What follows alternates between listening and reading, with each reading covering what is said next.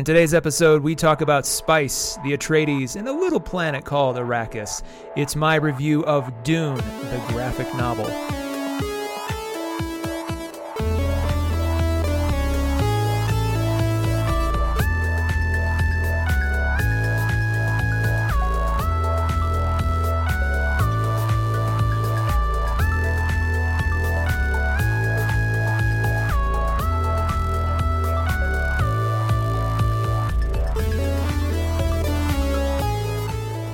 Hello and welcome to Panelism, the podcast where we talk about the comics and graphic novels worth having on your shelf. I'm Taylor Trask, and with me, I'm Todd A. I hope so. We've had a few technical hiccups, as is sometimes the case, but I think we're up and running right now on both sides. So, and I feel like I blew my banter before the call. Like I should have told the D&D story right now. No, because then, so Todd, just for what he's talking about, Todd gave a spiel about his D&D playing today. Had you started that now, we would be 20 minutes into this episode before even talking about today's book. So I'm glad you didn't, because I can rage talk D&D with the best of them, as we've talked about. That's true. Episodes. This would have turned into a D&D podcast, but then we would have had 3 episodes done. Who knows? Yeah, maybe. That's all right. Well, no, this is a bit more of a classic episode in that we're just going to be talking today about one book, and going deep on that particular book, and really, kind of back to the main tagline of the show, which is the comics and graphic novels worth having on your shelf. We talked last episode. You and I both have a backlog and a TBR pile that's. We don't need to necessarily get anything new for the rest of the year, let alone the rest of the decade.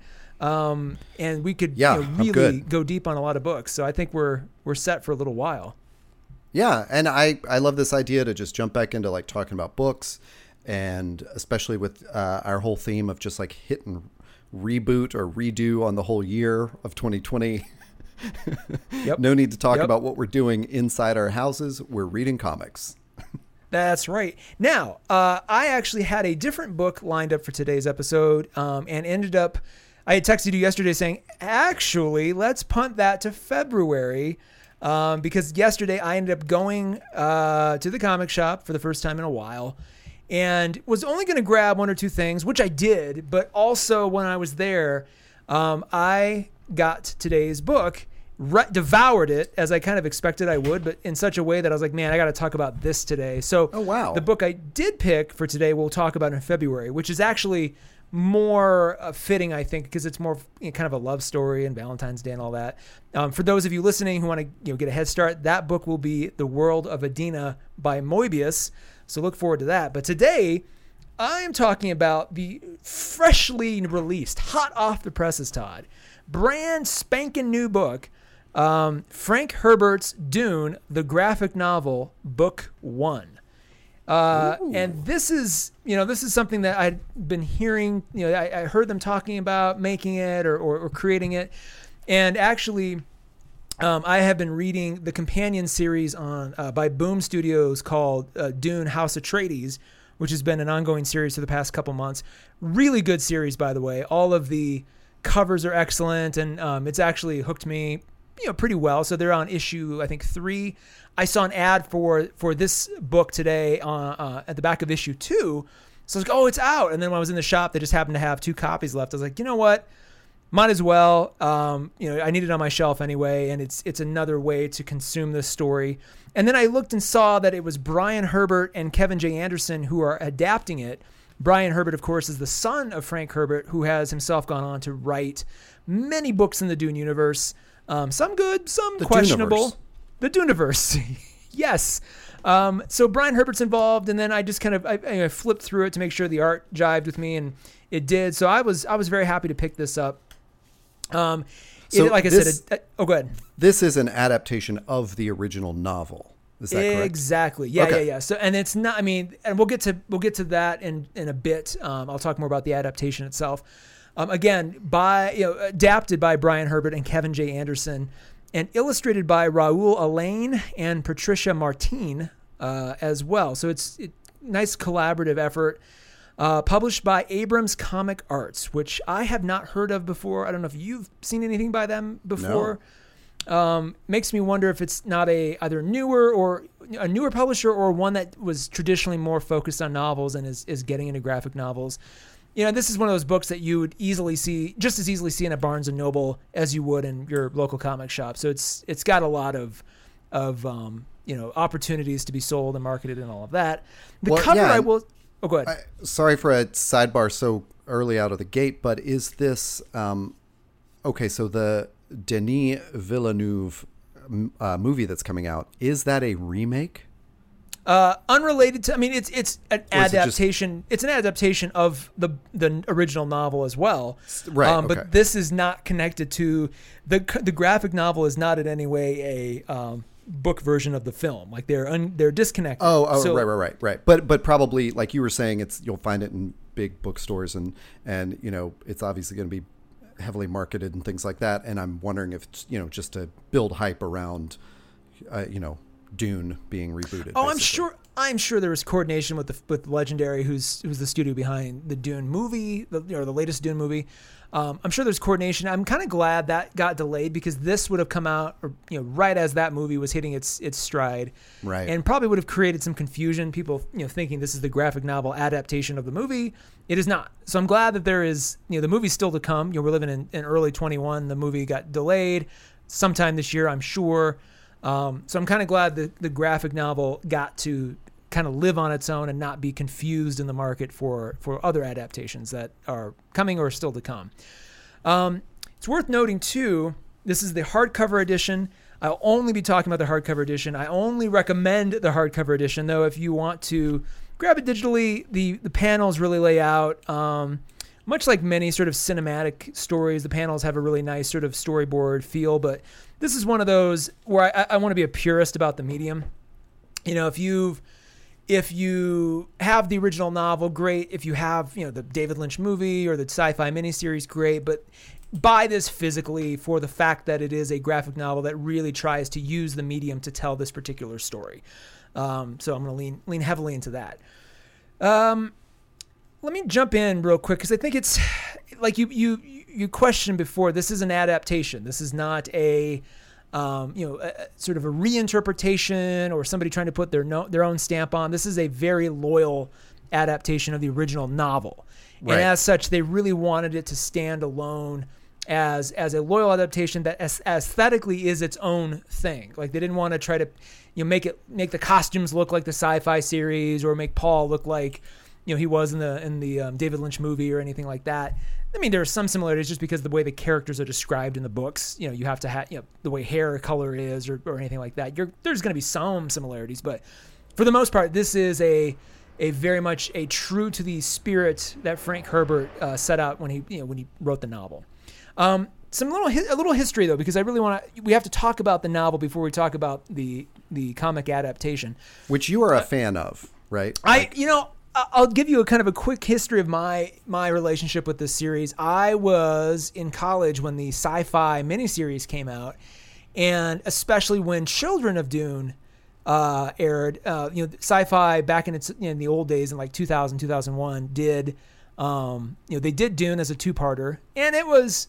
You can look at it now, and it's definitely a lower budget TV show, but they did a lot of things really right, and I think they took some really adventurous risks with aesthetic and costumes and sort of what's a universal kind of space opera would look like at that point. So I like it. I'm a huge fan of Children of Dune though, which came out I think in 2003, and it's got a young James McAvoy as Leto Atreides and several. Susan Sarandon's in it. It's kind of like if they did it today, it would have been a much higher quality thing, but it was kind of like at the very beginning of quality TV and people were spending money on, and making, taking risks. Yeah. Children of Dune was really, kind of right there and then, and itself is based on Children of Dune. And then I think a follow-up, God Emperor of Dune, which were sequels to the original story. So that's how I came into it. Eventually ended up getting the novel, liked it. And then Jodorowsky's Dune, the documentary came out. Gave me another sort of color or context for that particular story. And I've just sort of been obsessed with it since. The fact that Denis Villeneuve is doing a movie, I think, is really interesting. I hated the David Lynch movie. I thought there were some interesting things, but they added weird details that nobody asked for, and just the overall. I mean, you can't really tell this story in one 90-minute chunk. It's just not. I mean, that's the biggest mistake, is trying to shoehorn everything into a 90-minute movie. I mean, they really wanted to do this right. This is a 6-part miniseries, complete, start to finish. So this, I should say too, before I jump into the history, like this particular graphic novel adaptation, I said book 1, they are doing this in 3 installments. So the book itself was split into 3 parts. The novel was split into 3 parts. And so they're taking each of those parts and just making a separate standalone graphic novel. So the next one will come out in spring of 2022. And we'll go from there. Yeah, because they have to. You got to wait another year? Yeah, they got to illustrate. I mean, it's a lot of work. They're putting a lot of effort in this thing. So Dune was for those of you who don't know, Dune itself was a science fiction novel by Frank Herbert. Came out in 1965. I didn't know this. I was researching. It was originally published as 2 separate serials in Analog magazine, which used to be around back then. So published in a magazine, eventually recollected in a novel form somewhere around summer of 65. As I said, there has been a history of adaptations, TV, film, books, the sci-fi miniseries, like I said, Lynch's movie, the upcoming Villeneuve movie, Jodorowsky's aborted movie. Interestingly, too, Jodorowsky's aborted movie, and for the 900th time, I highly, highly recommend everybody listening, go and watch Jodorowsky's Dune, the documentary that came out in 2014. It will not only change your life, but give you a lot more context around just the story itself and what could have, what another adaptation could have been. But that movie never happened, and instead Jodorowsky and Moebius and other artists went on and made a long series of graphic novels that are sort of Dune inspired, but taken in a different way. And one of those was called The Metabarons, which is a fantastic graphic novel series, spawned kind of its own universe of stories. And it is very similar in tone and even aesthetic to what this Dune graphic novel itself is like. So I noticed a lot of similarities, and granted, one inspired the other, but it's kind of fun to see this graphic novel adaptation not ape the thing that kind of it inspired, but sort of just the circular nature of all these adaptations is really, really cool to see. And I know you've mentioned the Metabarons before, and I'm sure you talked about this at the time, but when I saw that in our notes today, did not immediately realize like that was Jodorowsky and Moebius like playing in the Duneverse. Well, Moebius didn't illustrate that one. He illustrated the Incal series, which is also heavily inspired by Dune. So the Incal, the Metabarons, and then another book series I talked about, I just forgot the damn name. So you say inspired by. Yes. But it's not.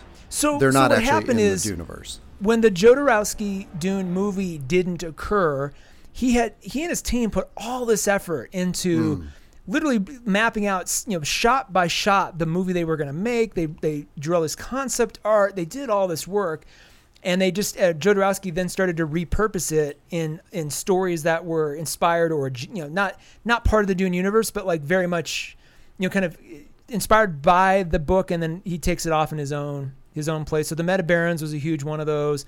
Incal was a huge one of those, and Moebius was one of the illustrators on the Dune movie, and then illustrated that book with him.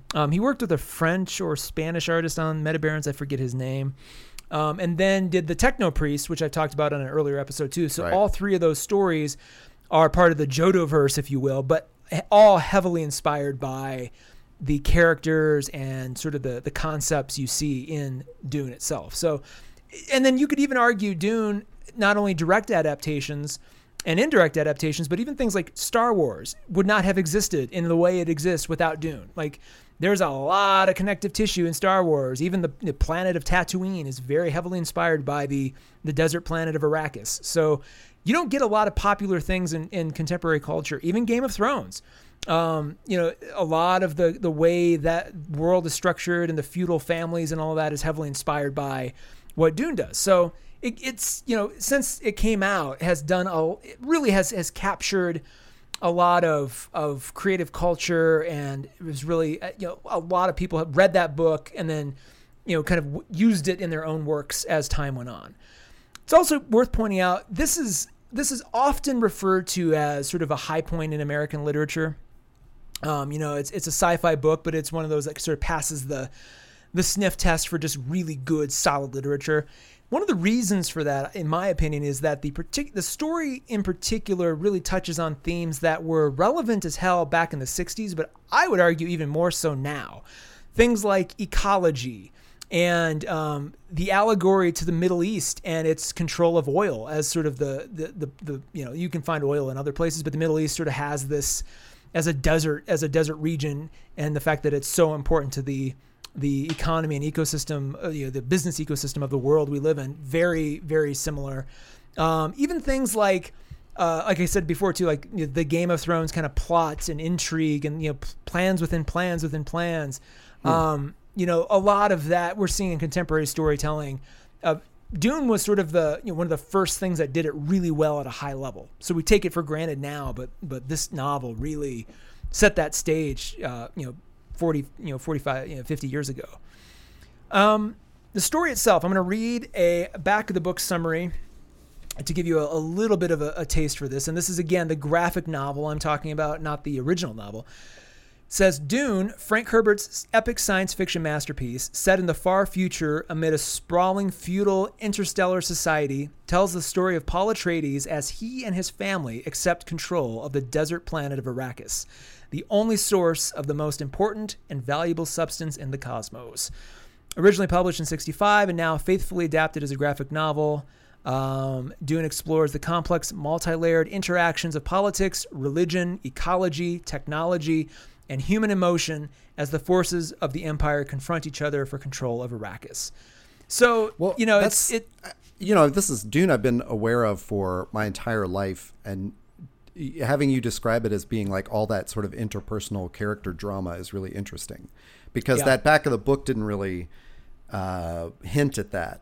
But so I didn't really know that. I just thought it was like, oh, this is another desert sci-fi thing like Zardoz. Well, I mean, you could mistake it for that, but I think, but it goes so much deeper. Yeah. Let me give you another. So it's important, and one of the things that really hooked me into just the universe that this story takes place in is this concept called the Butlerian Jihad, and you have to kind of know. It helps if you know what that is coming into the story, because it really sets the stage nicely. So this is a universe, far, far, far in the future, populated mostly by humans.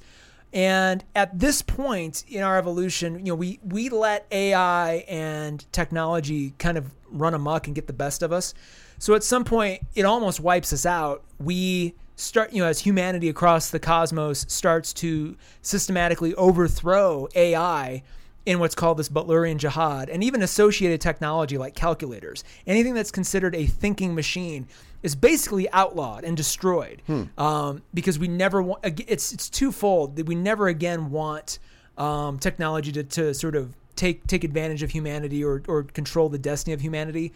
And at the same time, there's this burgeoning desire, craving for humanity to go beyond what it currently is, to become more.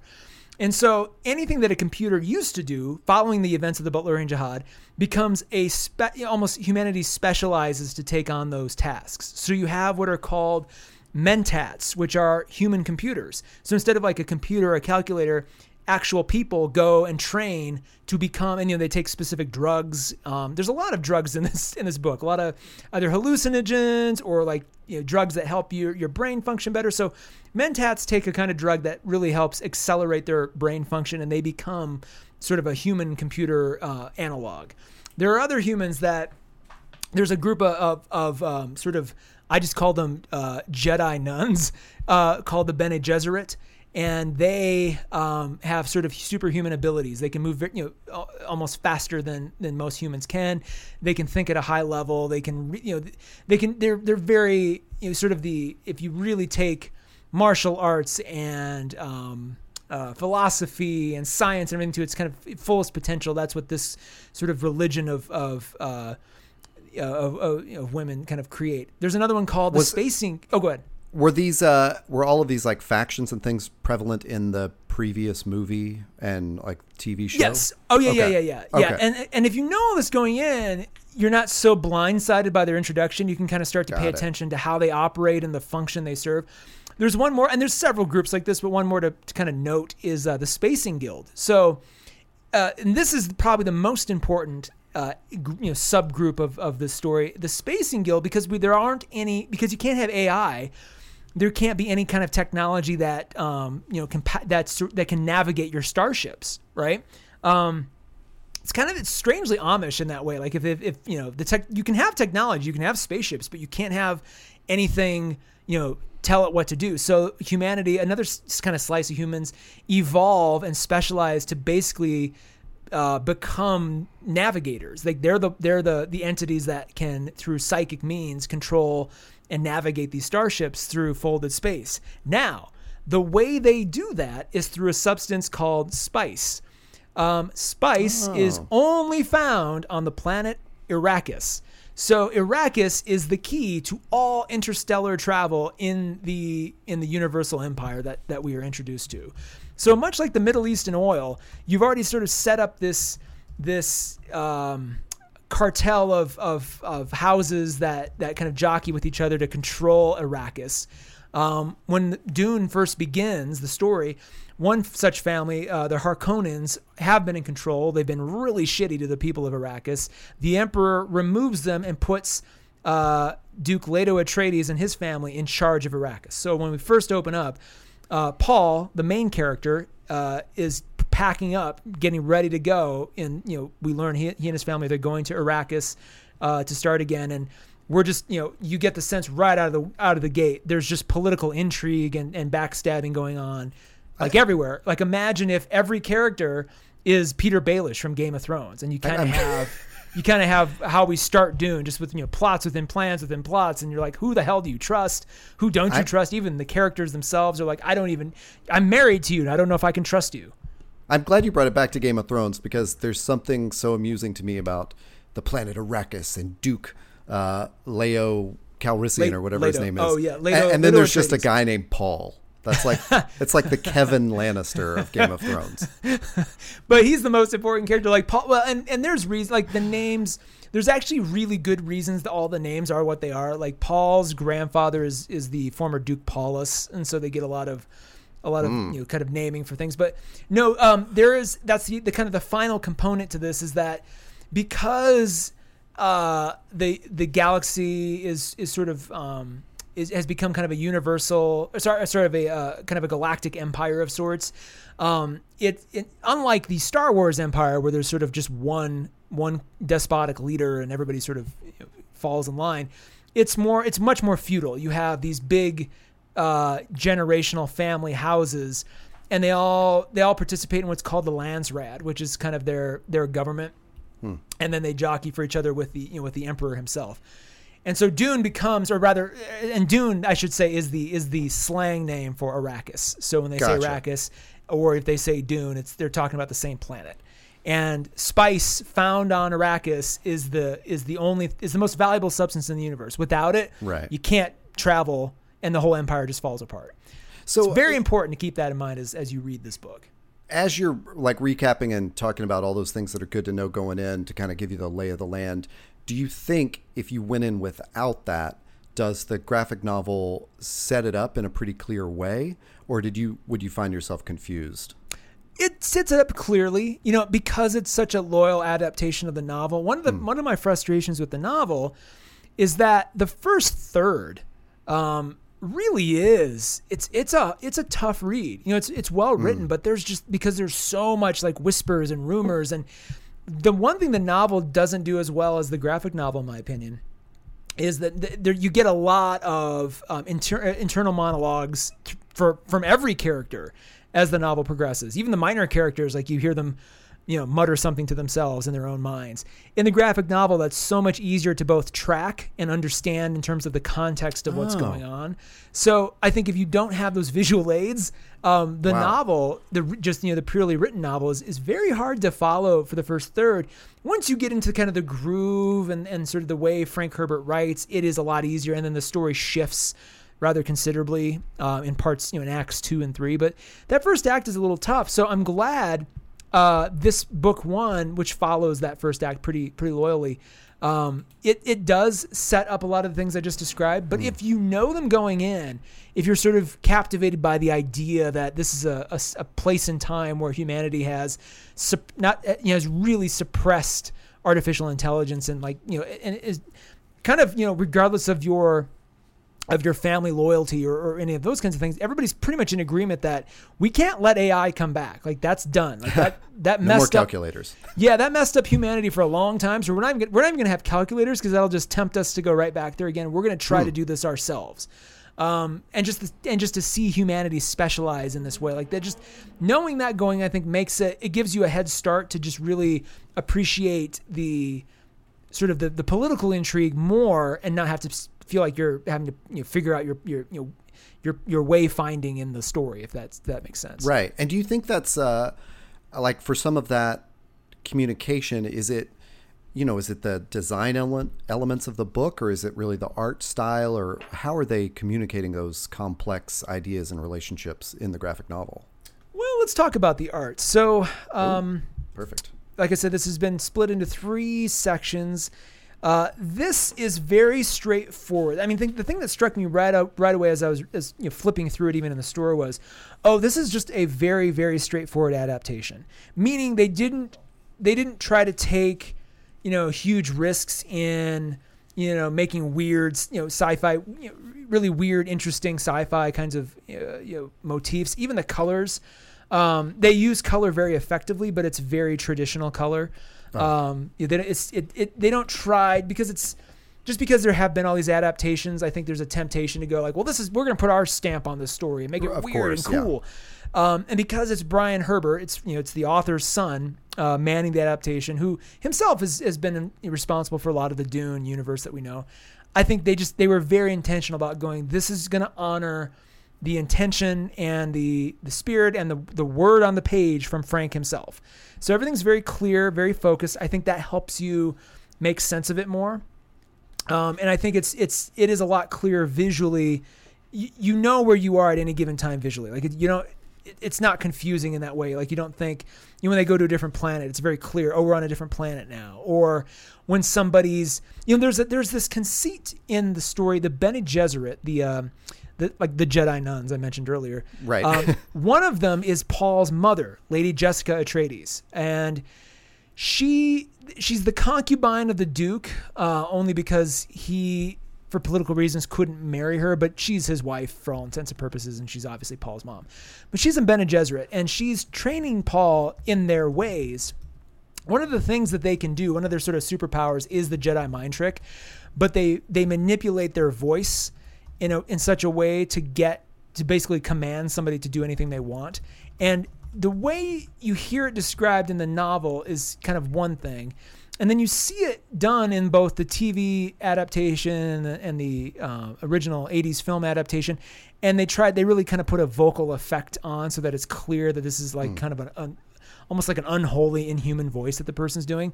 In the graphic novel, they put it in a black voice, in a black speech bubble. And that's the only thing they ever do. So it's very clear, like when they're doing the voice, that's, it's reminding me a lot of Black Monday Murders, where they kind of have that weird, like, devil speak, and it's that weird series of symbols and things. And you can almost, in your mind's eye, hear what that might sound like if it was spoken out loud. Kind of same thing. It was very easy to know, Paul's doing the voice right now. Whereas in the novel, it's a little bit clunkier to kind of figure that out if you're not ready for it. Sure. So I think the graphic novel does a lot to, the art does a lot to really not hold your hand, but make obvious what's happening at any given time. Like I said before, they use color very effectively, and they use it really to establish place and character and mood. When things are normal, when things are progressing, naturally. Color is also natural. Like everything is, all the characters have, their regular colors. Trying to think of a better way to frame that, but like when things are evil, or if there's a flashback, or you're changing planets, or things are becoming more severe, everything will have like a shade of red or a shade of blue. Like it'll be very obvious that you're being toggled between either a dream scenario or a change of scene, a change of place. Pardon me. So I really like, even though it is a very straightforward visual representation, they did take the time to make color, work in the context of the story. I do think the accuracy of the text, if you pull up the novel, this is basically the book. They're not, anywhere that they describe a scene that they can just give you the picture of and not have to say it out loud, they'll do that. So, clearly it's not word for word the book, but all the dialogue is still there. The characters who do the things they do in the book, they don't give, an action of one character to a different character just because it's the graphic novel. They're like, no, the Duke said this here. Well, he'll say it here in the graphic novel, whereas in like the TV show, the movies, like, a different character might have appeared there. They might have moved things around in the order. This is very straight. This is the novel. So if you like the novel, or if you wanted to ever read the novel, but could never get into it, this is definitely the way to get there. Now you mentioned that in the novel, it felt like the first third is a lot of setup. Does it feel that way in the graphic novel adaptation, or are you getting an arc even in this first volume? You're definitely getting an arc. Okay. There is clearly a lot of setup, and there's still more to come. Right? I think the setup in book 1 is the political setup. I think the setup in book 2 is going to be a lot more of the religious setup, because as Paul progresses, spoilers kind of, but not really. Paul, you get the impression pretty quickly in the story that Paul, the main character, the son of Duke Leto and Lady Jessica, he is or could be a Messiah-like character to the inhabitants of Arrakis. There's the natives are called Fremen, and they live out in the desert. And I should just, in case it wasn't clear, like the whole planet's a desert planet. It's like Tatooine. Right. There's not there's barely any water anywhere. It's Dune.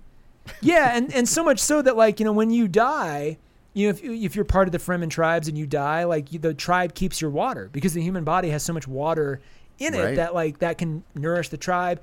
They wear these things called still suits. So, as you're wandering the desert, the suit can recycle your sweat and keep you hydrated, and they're very, really well efficiently designed. So the Fremen have really figured out how to make this inhospitable environment a home. And along with that, they have kind of created this religion. I should also note, one of the most important aspects of this is that Arrakis is populated by gigantic, and I mean gigantic, worms. Half a mile long, football field size worms with these crazy mouths that, all these, teeth, and can even create lightning because there's so much, sand going through their whatever, digestion or whatever it is. So anytime you see a worm on a cover of a book or associated with this, that's kind of a hugely iconic part of the story. And the Fremen treat the worms like deities. They call them Shai Hulud. So, the people who go there, the different families who control Arrakis, who try to mine the spice, the worms end up, crashing a lot of their equipment and messing up a lot of their stuff. So the different alternating families tend to hate the worms. They think they're menaces. The Fremen treat them like, almost like Hindus treat cattle. That's sort of the Fremen way with these worms.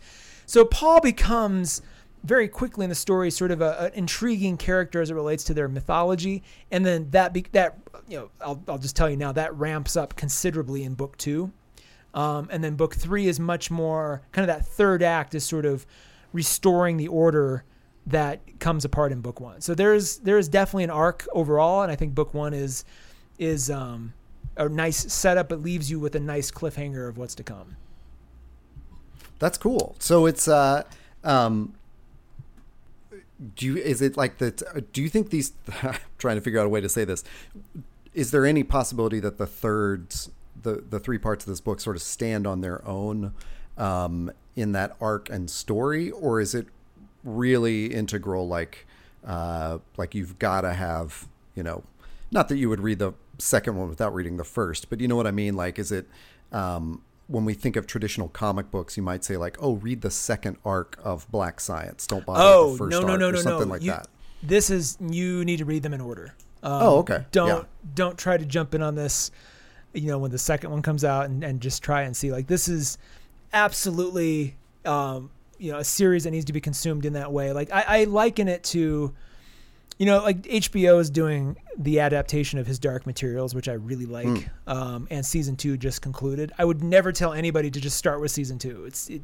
That's a 3-part series that you have to get in order. Otherwise it's not gonna make any sense. So Dune, even more so, because there are so many different characters, and you got to start, especially as you get into book 2 or story part 2, you really got to start tracking where everybody is, because as this war between families heats up, you need to know where everybody has been or will be, or who's aligned with who, because it kind of becomes as convoluted as Game of Thrones, right? Right. There's people, what do I want to say? Like, there's traitors and deceptions upon deceptions, and triple agents and quadruple agents, and it becomes a little tricky if you're not used to that. So I couldn't even imagine coming into that without knowing the events of part 1. And so, kind of a similar question to that. Yeah, and I figured that would be a crazy way to read it. But so a similar question is, like, at least from this first volume, do you get the sense that this really is going to stand on its own, and you don't need to be a fan of the previous movie, the new movie, or the novel to just get it? Like, will this be accessible to any sci-fi comic book fan? I would say absolutely yes. And I would say if you have been putting off reading the novel because it's cumbersome or it's just not jiving with you, this to me is kind of the ultimate way to consume the story, because it makes it's very clear. It's loyal to the novel, so it's not like you're not getting what the novel intended. It's, they were very good about, mapping the novel into this as closely as they could, and the visual aids really help. My only complaint is that they didn't take more chances with, trying to make a new, not a new story, but like really put their stamp on what a spaceship looks like, or what the royal the royal guards uniforms look like things like that. This is just a very standard portrayal, even to the point where I was a little surprised when they showed Arrakeen, which is the capital, the new capital city on Arrakis.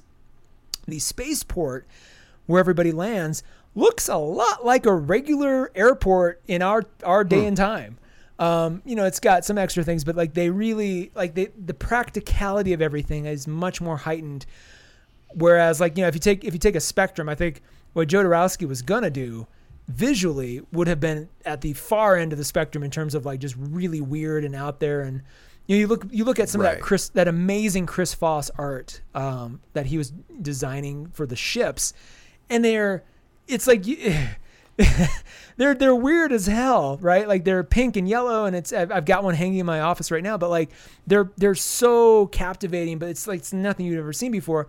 I'm going to take a stab and say, like, on the other end of the spectrum is this graphic novel, and probably the Denis Villeneuve movie, by the looks of it, is probably closer to the graphic novel in terms of, being just very straightforward, but this is probably the most straightforward. So that's my only complaint, is that they didn't, they weren't more adventurous. However, the intention was, we're going to adapt this thing as loyally as we can. And if Frank has some note somewhere that says, this is the color of the Duke's, coat, that's the color we'll make it. Like if he didn't have a beard, then he won't have a beard. So yeah, and I totally forgot, by the way, a very crucial part of my relationship with the story actually predates the sci-fi series. There was a CD-ROM game in the early 90s called Dune that came with our very first family computer we ever got. And I loved that game because it was moody as hell. It was interesting. It gave you a taste of the story. A lot of the aesthetic was based on the David Lynch movie. So, the uniforms and the costumes and everything were, even the sets were a little bit more, made to look like the movie, but it still kind of had its own thing going on. but it really kind of gave me a taste of the story too. So that said, like I kind of wanted this graphic novel to maybe feel a little bit more like that, which was like, wow, what is this? Like this feels familiar yet incredibly weird and different. And I think in the case of the graphic novel, it just felt familiar, and it's like, okay, now I'm gonna get the story. So we'll see as the story gets weirder through parts 2 and 3. It'll be curious how we haven't even seen the Emperor yet, right? So, or his daughter. There's a lot of key, crucial players in this whole thing. So we'll see. The way you're describing it is like using like conventional or not conventional, but like understandable conventions of like color and other sci-fi things. It almost makes it seem like there's no way they're not aware of what Image is doing with sci-fi. So it almost feels like that must have been a really deliberate move to stay true to like an original vision of this. Yeah. And especially having Brian Herbert on it, must have been like, hey, let's stick to the original vision. And maybe that's just the way to make it stand out, is like, this isn't Decorum where you need like, a codex to translate what's going on in the frame. Like, this is just this is the story Frank intended, maybe. And maybe I'm so glad you mentioned Decorum, because maybe that's what's clouding my mind of this, because Decorum is as weird and as sort of abstract as you would ever want a sci-fi story to be. Like it's always taking you by surprise. Like you can flip a page, you never know how they're going to like portray a character. Which is kind of, when you're thinking about space and things not of this earth more and more, that's kind of where I'm craving that. And I'm heavily into reading it right now. So like maybe I kind of secretly wanted this to kind of be more like that, but at the same time, it might have made it too convoluted, right? It may have made it too inaccessible for, like you said, you would have had to have that codex to be like, what am I looking at right now? What is this? There's, to me, like, and I like talking about Hickman, like in this theoretical sense, because to me, when Hickman does like infographics and stuff, yes, they're there to kind of explain what you're looking at. Like that is the codex to what may have happened, in the previous panels or what's about to happen. But a lot of times my eye just reads it as like in situ advertising. And I look at it and I go, okay. And I just flip the page and I don't actually read those things. So I think if Dune really has those multi-layered like relationships and stuff, and you want to have that intrigue and backstabbing come through in the story, telling it straight is probably the way to do it, and not relying on a whole bunch of visual cues to track things like that, or not visual cues, but like things like infographics or, other graphic design that pulls you out of the moment. It's probably best to keep you in the moment and just tell it to you straight, True. But as the religious philosophical side of the story starts to hold more influence, because right now it's a very political story, but it's about to become a very philosophical religious story. And so like as that happens, part of the appeal to me is creating an aesthetic that you can, that sort of almost bewilders you, to let you shift your perspective enough to take in some of the lessons that the story's the book is trying to tell you.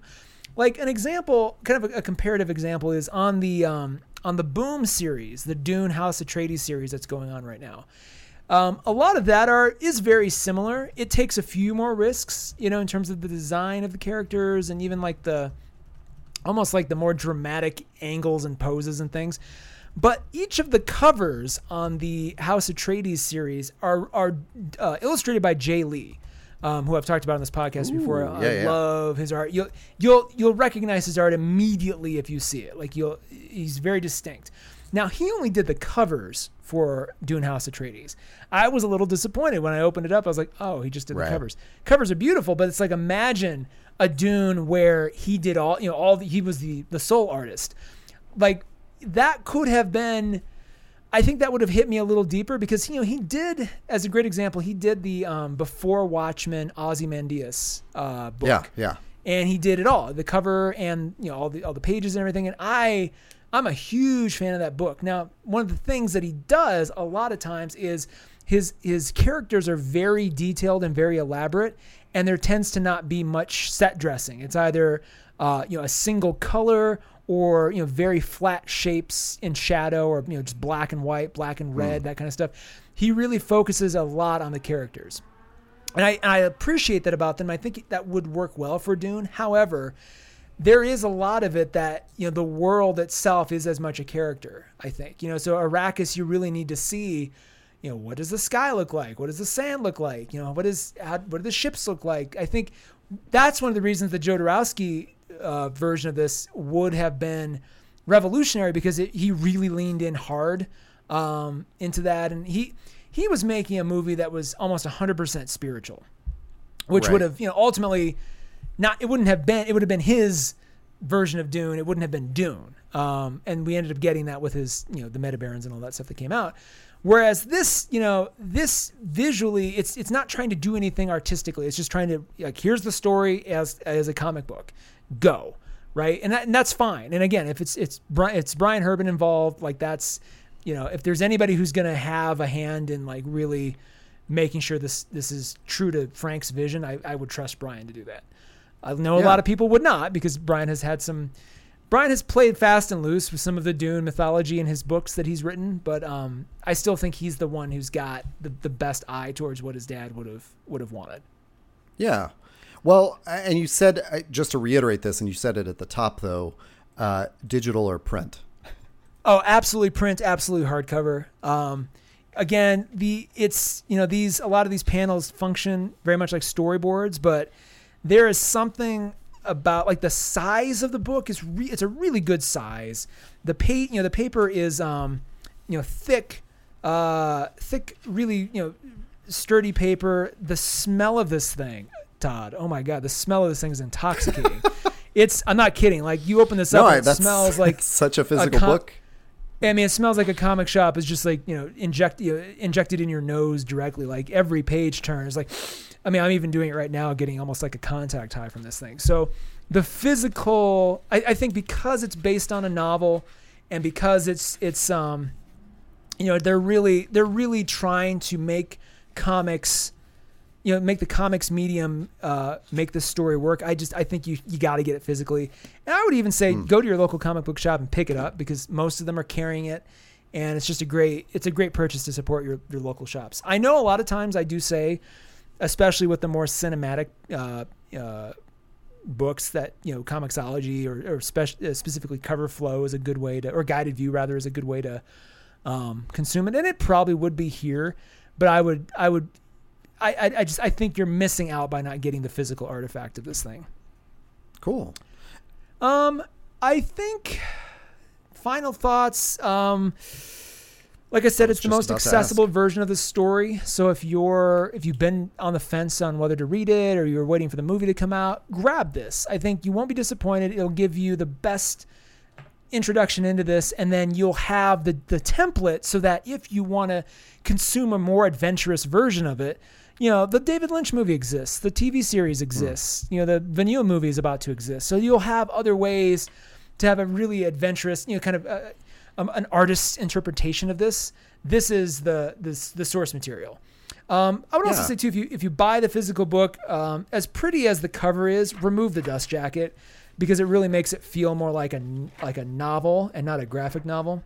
The cover design is not really comics, friendly. It just looks like a great, like a Dan Brown book, but it doesn't look like a comic book. So I would take that off. The interior cover is very clean, very simple. I think that's going to sit on my shelf without the dust jacket on it.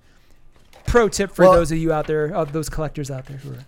And it's funny because, earlier when you mentioned the next volume won't arrive till next year, I thought, oh, what a bummer. But in the way you described the novel, and this being the most accessible version of that, it does sound like maybe it would work to read this and then jump into part 2 of the novel.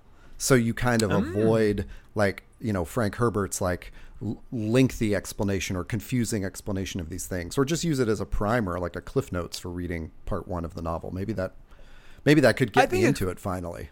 It works incredibly well as a Cliff Notes companion.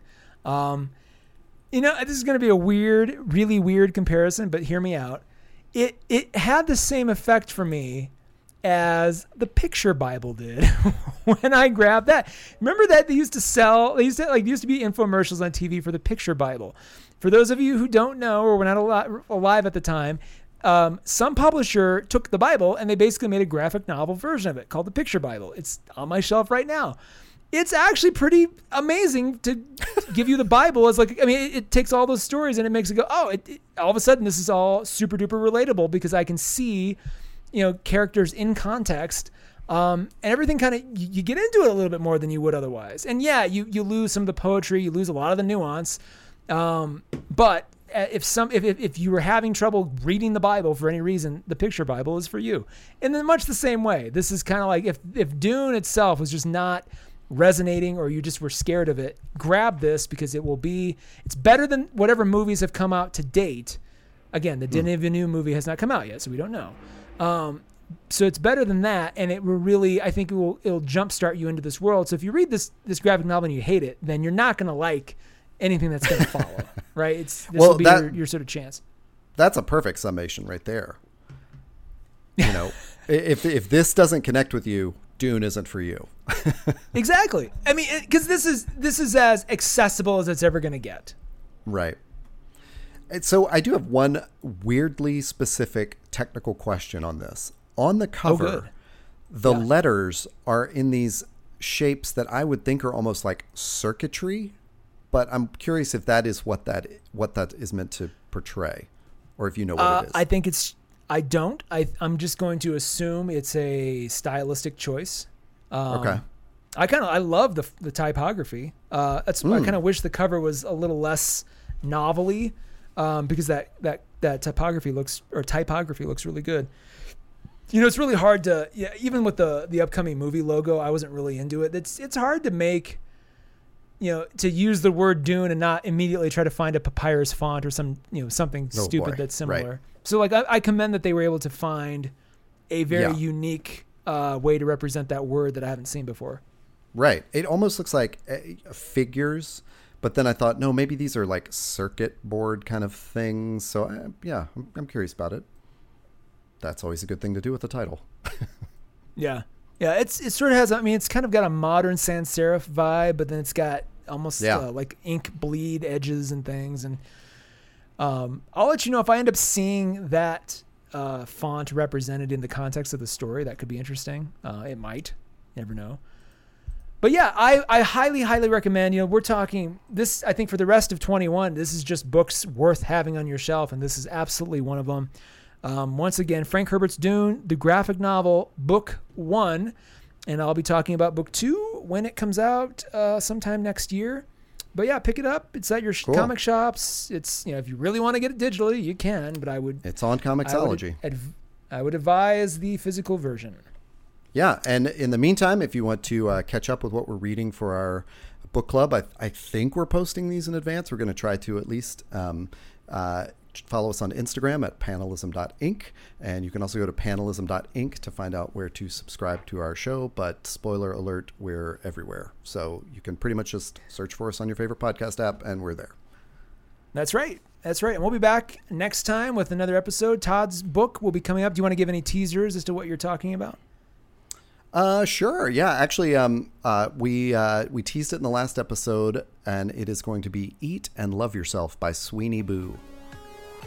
Well, there you go. So look forward to that. Thanks for listening. Sir, I'll catch you on the next one. All right. I'll see you then, or I will see you at another time.